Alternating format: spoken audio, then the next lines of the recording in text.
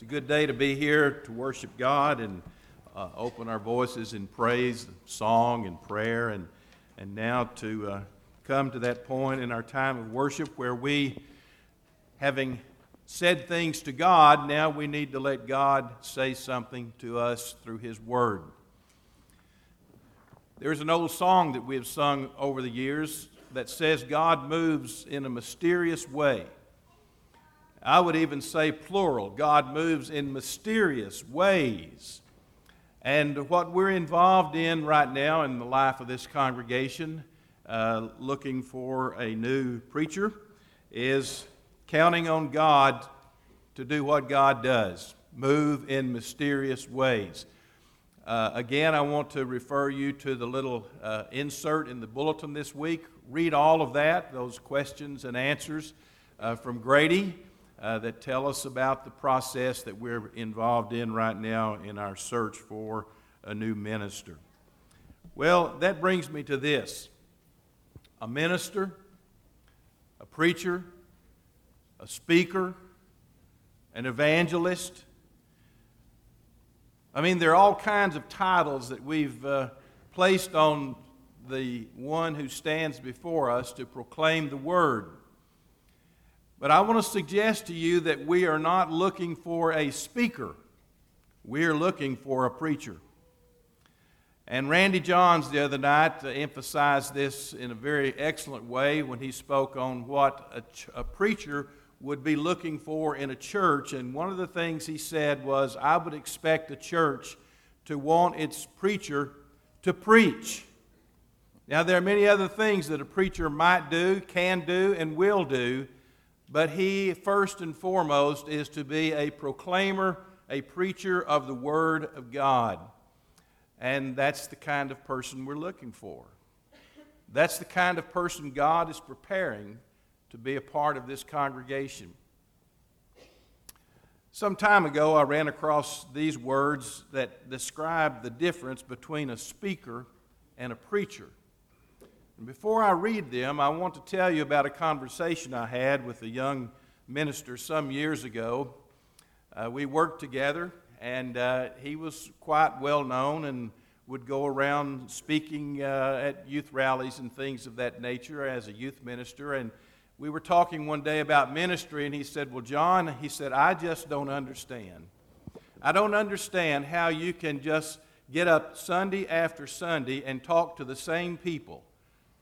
Sunday after Sunday. He said, that just seems to me to be such a boring thing. He said, I like to go around and speak at different activities and speak to different people and different audiences. And I said, well, friend, let me tell you the difference between your idea and what I believe is God's idea of what we're to do as preachers.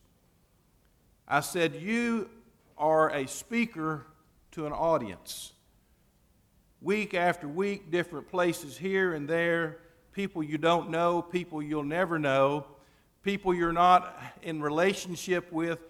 You have no idea what the needs and the hurts are in that audience. On the other hand, as a preacher, I really find joy and satisfaction in knowing that week after week I am going to be not speaking to an audience, but preaching to a congregation, preaching to a group of people whom I have come to know, and they know me. I know the good things and the bad things. They know me, warts and all. And they know that as I stand before them, there is a place in my heart for them because I know them by name, I know their lives, and we have this great relationship as a preacher and a congregation. So when I read this, I think you'll see there is a vast difference. These words were first spoken by Charles Jefferson, a preacher of former generations. Here in America, he says, a man's love for his church depends in large measure upon the relationship established between himself and his fellow members. The friendships formed in church life and work are among the most sacred and enduring into which the soul of man can come. Unless a man enters into the social life of the church, he is practically not a member of it at all. listening to a preacher speak on religious topics every Sunday does not make one a church member, even though his name is written on the church roll. For you see, fellowship is of the essence of church membership, and to cultivate and enrich this fellowship is the primary task of the Christian preacher. He goes on to say then, a sharp distinction ought to be made between a church and an audience.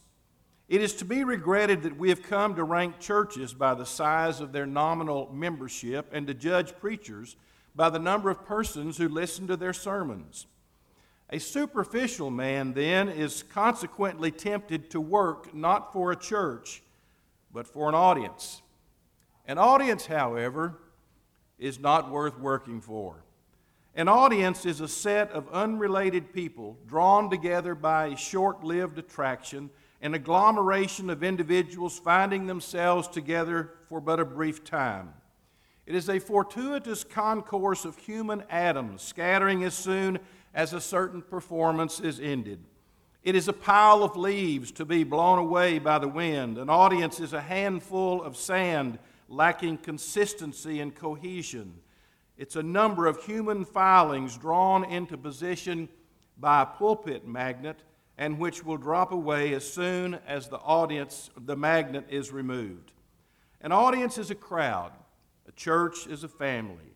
An audience is a gathering. A church is a fellowship. An audience is a collection. A church is an organism. An audience is but a heap of stones. A church is a temple. So preachers are ordained not to attract an audience, but to build a church.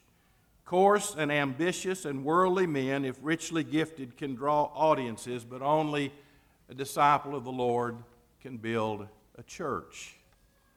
And so I guess the question is, are we looking for a minister, a speaker, who can build an audience, or are we looking for a preacher who can build a church? And I have the answer. I know who our next preacher is going to be. I do not know his age. I do not know his ability. But I do know that there is a profile of him given to us in 1 Thessalonians chapter 2 as we look at Paul, and he portrays to us what I would call the portrait of the ideal preacher. And this takes us then to this book that we're looking at, a little short book in the Bible, 1 Thessalonians. Open your Bibles with me to chapter 2 of that book. And let's listen to Paul as he talks about what I call a very healthy preacher-congregation relationship. How the preacher serves the church and how the church responds to that preacher's service as he preaches the Word of God and serves among the people.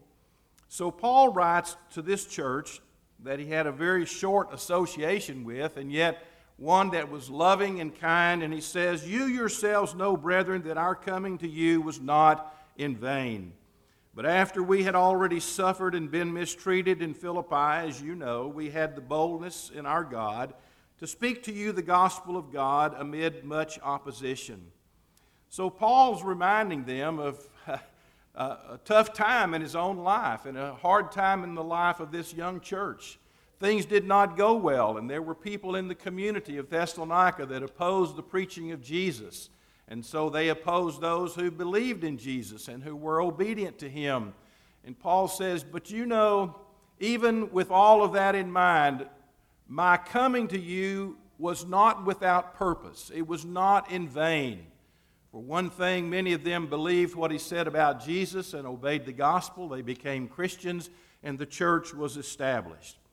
Paul reminds them now in these next few verses of some negatives, some things he did not do.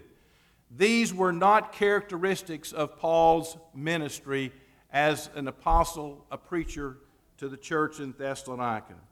He said, "For our exhortation does not come from error or impurity or by way of deceit. But just as we have been approved by God to be entrusted with the gospel, so we speak, not as pleasing men, but God who examines our hearts." Paul is he's pretty transparent in this passage. And the kind of minister that I think this church needs is the kind of person that Paul is talking about, the kind of person that Paul was. He was one who understood, and this is a key phrase in verse 4, that he had been entrusted with the gospel. God had approved of Paul as his man, a man of God who would take the message of God to the people of God. And Paul felt as though that this message that he had was such a valuable thing, of such treasure and value. He even speaks of it in his 2 Corinthians letter when he says, "And we have this treasure in earthen vessels," and that treasure was the gospel. And God had committed to Paul taking care of the gospel. He was a steward of the gospel of Jesus Christ. The kind of minister we need in this church is someone who feels and knows that he has been called of God, and God has empowered him with the message, a message that must be preached not to please the people that are sitting in the pew, but to make sure, first of all, that his message pleases God. And that's the kind of preacher Paul was. He says, "We never came," verse 5, "with flattering speech, as you know, nor with a pretext for greed, God is witness. Nor did we seek glory from men, either from you or from others, even though as apostles of Christ we might have asserted our authority." Paul is laying out here a blueprint to say, now listen, if there are those in the community of Thessalonica that may be trying to discredit my ministry, and I believe there were, I think that's why Paul is saying some of these things, as we'll see later in this text in another study. But Paul believes that there are people who have come in on his heels and said, well, why did Paul leave so quickly? I mean, if he really loved you and if he really cared for you, he would have stayed here in the midst of opposition and suffering. He would have dealt with the hard times. Instead, he left town. Well, the brethren encouraged him to leave, and God had other plans for him as he moved on to the city of Athens. But the point of it is, Paul believes that some people are trying to undermine his ministry. And he says, listen, when I came to you, I didn't come to try to impress you. I didn't come with flattering speech. I didn't come with a pretext for greed. I was not seeking the glory of men, either from you or from others. Even though, as an apostle, he says, I could have asserted my authority. And so Paul is very clear about his motives. He wants people to see his heart. And in this passage, he opens up his heart, his motives, and he shows us that his appeal and interest in these people was simply to use the gospel that God had entrusted to him and to share it with people who needed to know about Jesus. Entrusted with the gospel, Paul then becomes an ideal preacher. And he uses some word pictures here to describe to us what the ideal preacher is to be like in the life of a congregation. Verse 7, he says, we proved to be gentle among you as a nursing mother tenderly cares for her own children. Here's the picture of the preacher as a mother, as someone who sees the congregation as his own children, and he cares for them, and he loves them. I don't know where any preacher ever got the impression that our purpose on Sunday is to make everybody feel bad. Just preach down to the church and point your finger at them and let them know if they don't straighten up exactly where they're going. I have found it to be much better to give the people hope, to lift their spirits up, to remind them God loves them, and not to berate them or to give them a spiritual spanking on Sunday morning. Why is that the case? Because an ideal preacher has the church in his heart, like a mother who would tenderly care for her children. On occasions visiting from church to church, I have sensed that some preachers just stay mad at the church all the time, and that their purpose on Sunday is to straighten everybody out. Now, God knows we need help living and walking down the straight and narrow way. But we also need encouragement while we're walking that way. And the preacher who has in his heart the sensitivity of a mother who would tenderly care for her children, who would cherish them, and who would treat them gently, is the kind of man, I believe, that needs to occupy the pulpit of this church and every other congregation. Having thus, he says, a fond affection for you, we were well pleased to impart to you not only the gospel of God. Now there's Paul's priority. I have been entrusted with the gospel, and it's my goal to impart to you the gospel of God. But we also, he says, imparted our own lives because you had become very dear to us. There's a relationship that needs to exist between a preacher and a congregation that's just about as close as family can get. I mean, it is a very sacred relationship, one in which there is affection and there is emotion and there is love and there is constant care. And these are the kind of words that Paul uses here, because he said, I not only came to preach the message of the gospel to you, I came to share my life with you.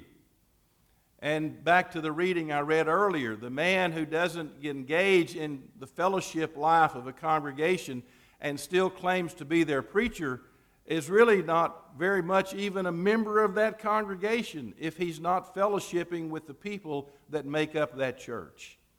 There are some preachers that believe and act as though the pulpit is 3 feet above contradiction, and so they mount the pulpit, they say their say, they go to their inner closet and they hide when church is over because they don't want to have anything to do with the people. That's not the kind of minister we need in this church. We need someone that we can partner with who will love us with the same affection of a loving mother. You recall, brethren, how our labor and hardship and how working night and day so as not to be a burden to any of you, we proclaimed to you the gospel of God. Priority number 1, we proclaimed to you the gospel of God. We kept telling you the wonderful story of Jesus. We kept emphasizing who Jesus was and how he lived and what he taught and how he died in our place on the cross and how God would not leave him in the grave but raised him up victoriously, and by the resurrection of the dead proved him to be the living Son of God. Paul says that was what I continued to proclaim in your midst. But if need be, I would work night and day. I labored in hardship and difficult times in order to not be a burden to any of you.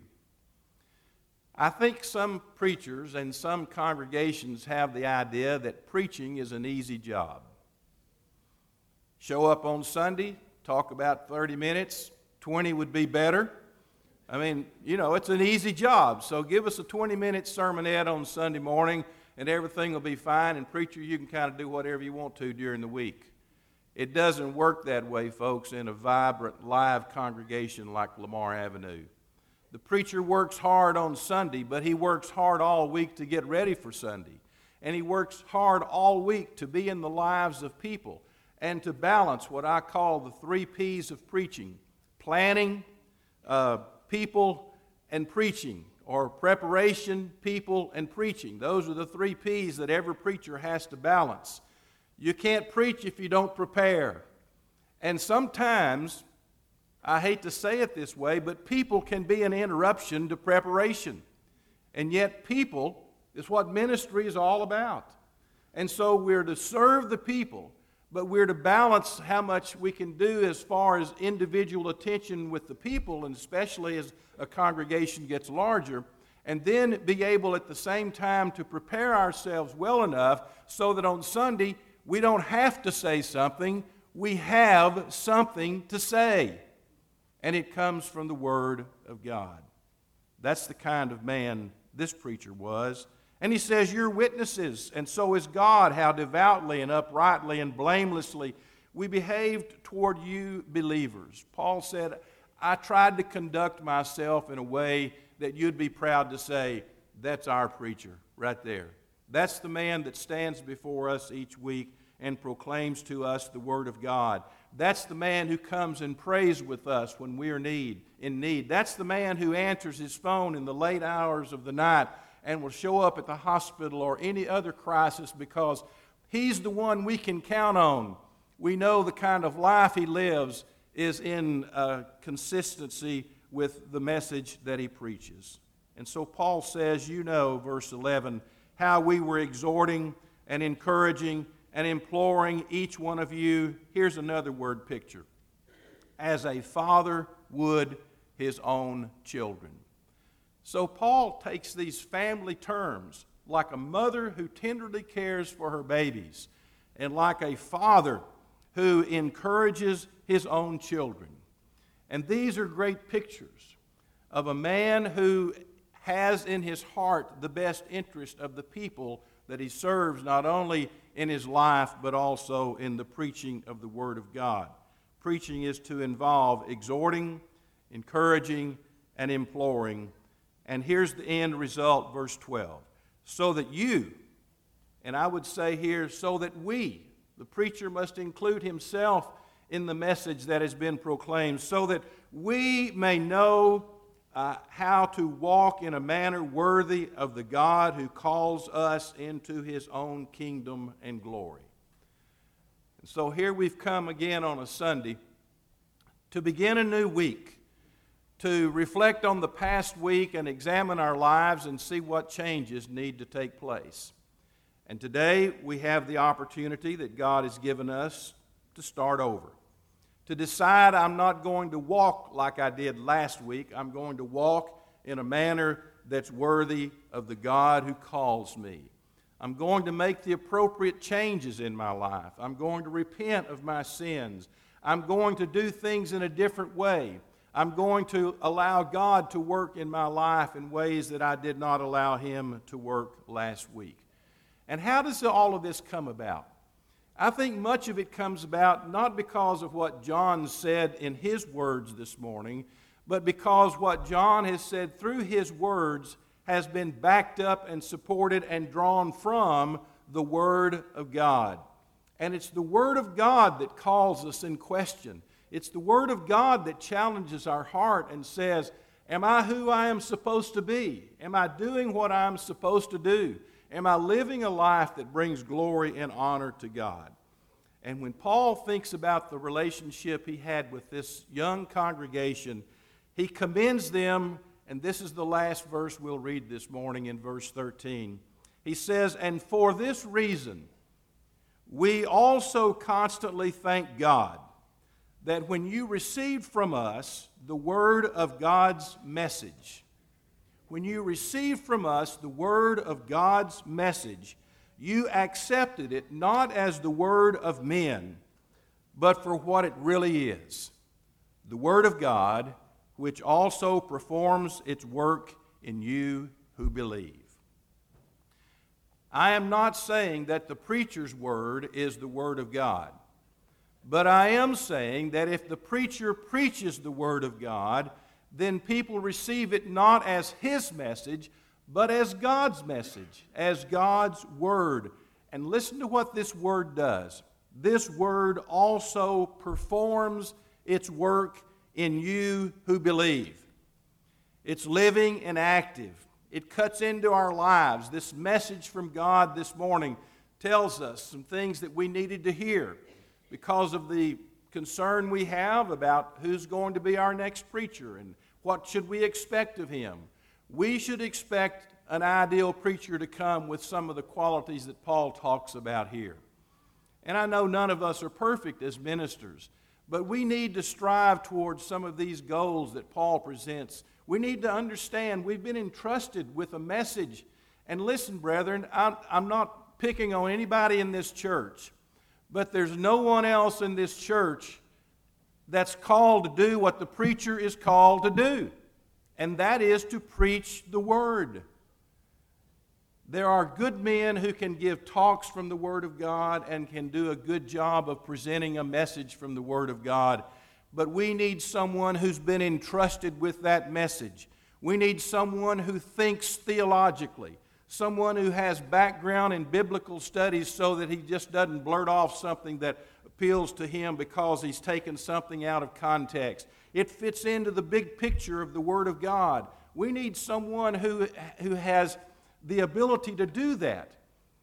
And regardless of his age, whether he's young or whether he's old, he is a person who has the spirit and the attitude that's portrayed here by Paul, that of a nursing mother, that of a firm and dedicated father, that of a hard worker who will labor in our midst, and that of someone who's not coming just to build a group of people and make an audience and a name for himself, but someone who's coming to be a minister, a proclaimer, a preacher, a herald, an announcer of the good news of Jesus Christ.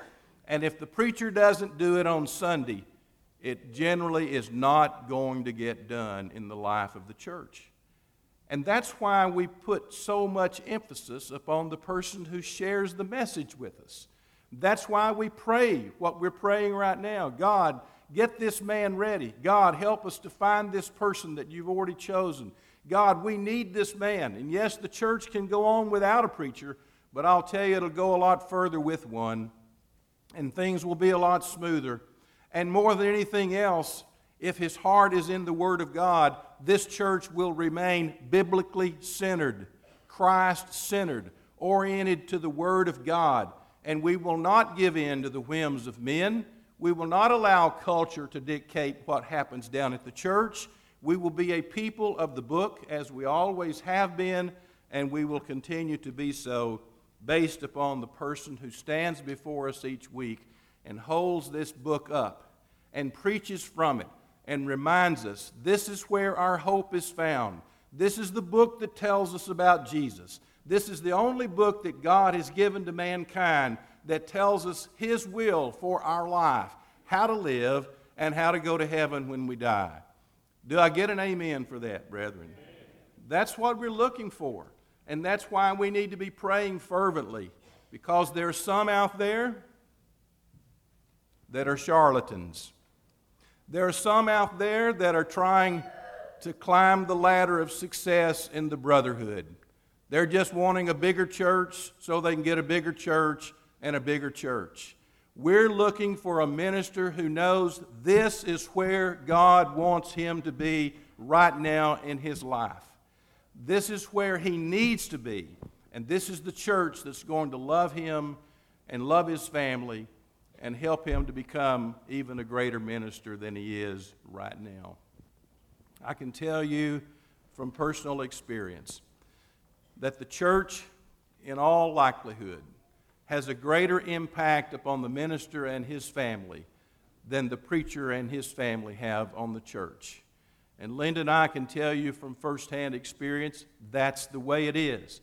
We are who we are today, not of any making of our own, but by the grace of God, God has put us in places and with people and with churches that have made a vast difference in our lives, our children's lives, and in this church especially, even now in our grandchildren's lives. And thank you, church, for being that kind of church. The next preacher will thank you as well. And in due time, that name will be announced, and we'll all be pleased. God will bless us. We'll move on as a congregation to greater heights, doing things that God has always expected us to do. So with that in mind, as we sing our invitation song this morning, let's just commit ourselves as a church. Let's commit ourselves as individual Christians to really fervently put ourselves into this process. Let's pray for our selection committee. Let's pray for our elders. Let's be united in the things that we talk about.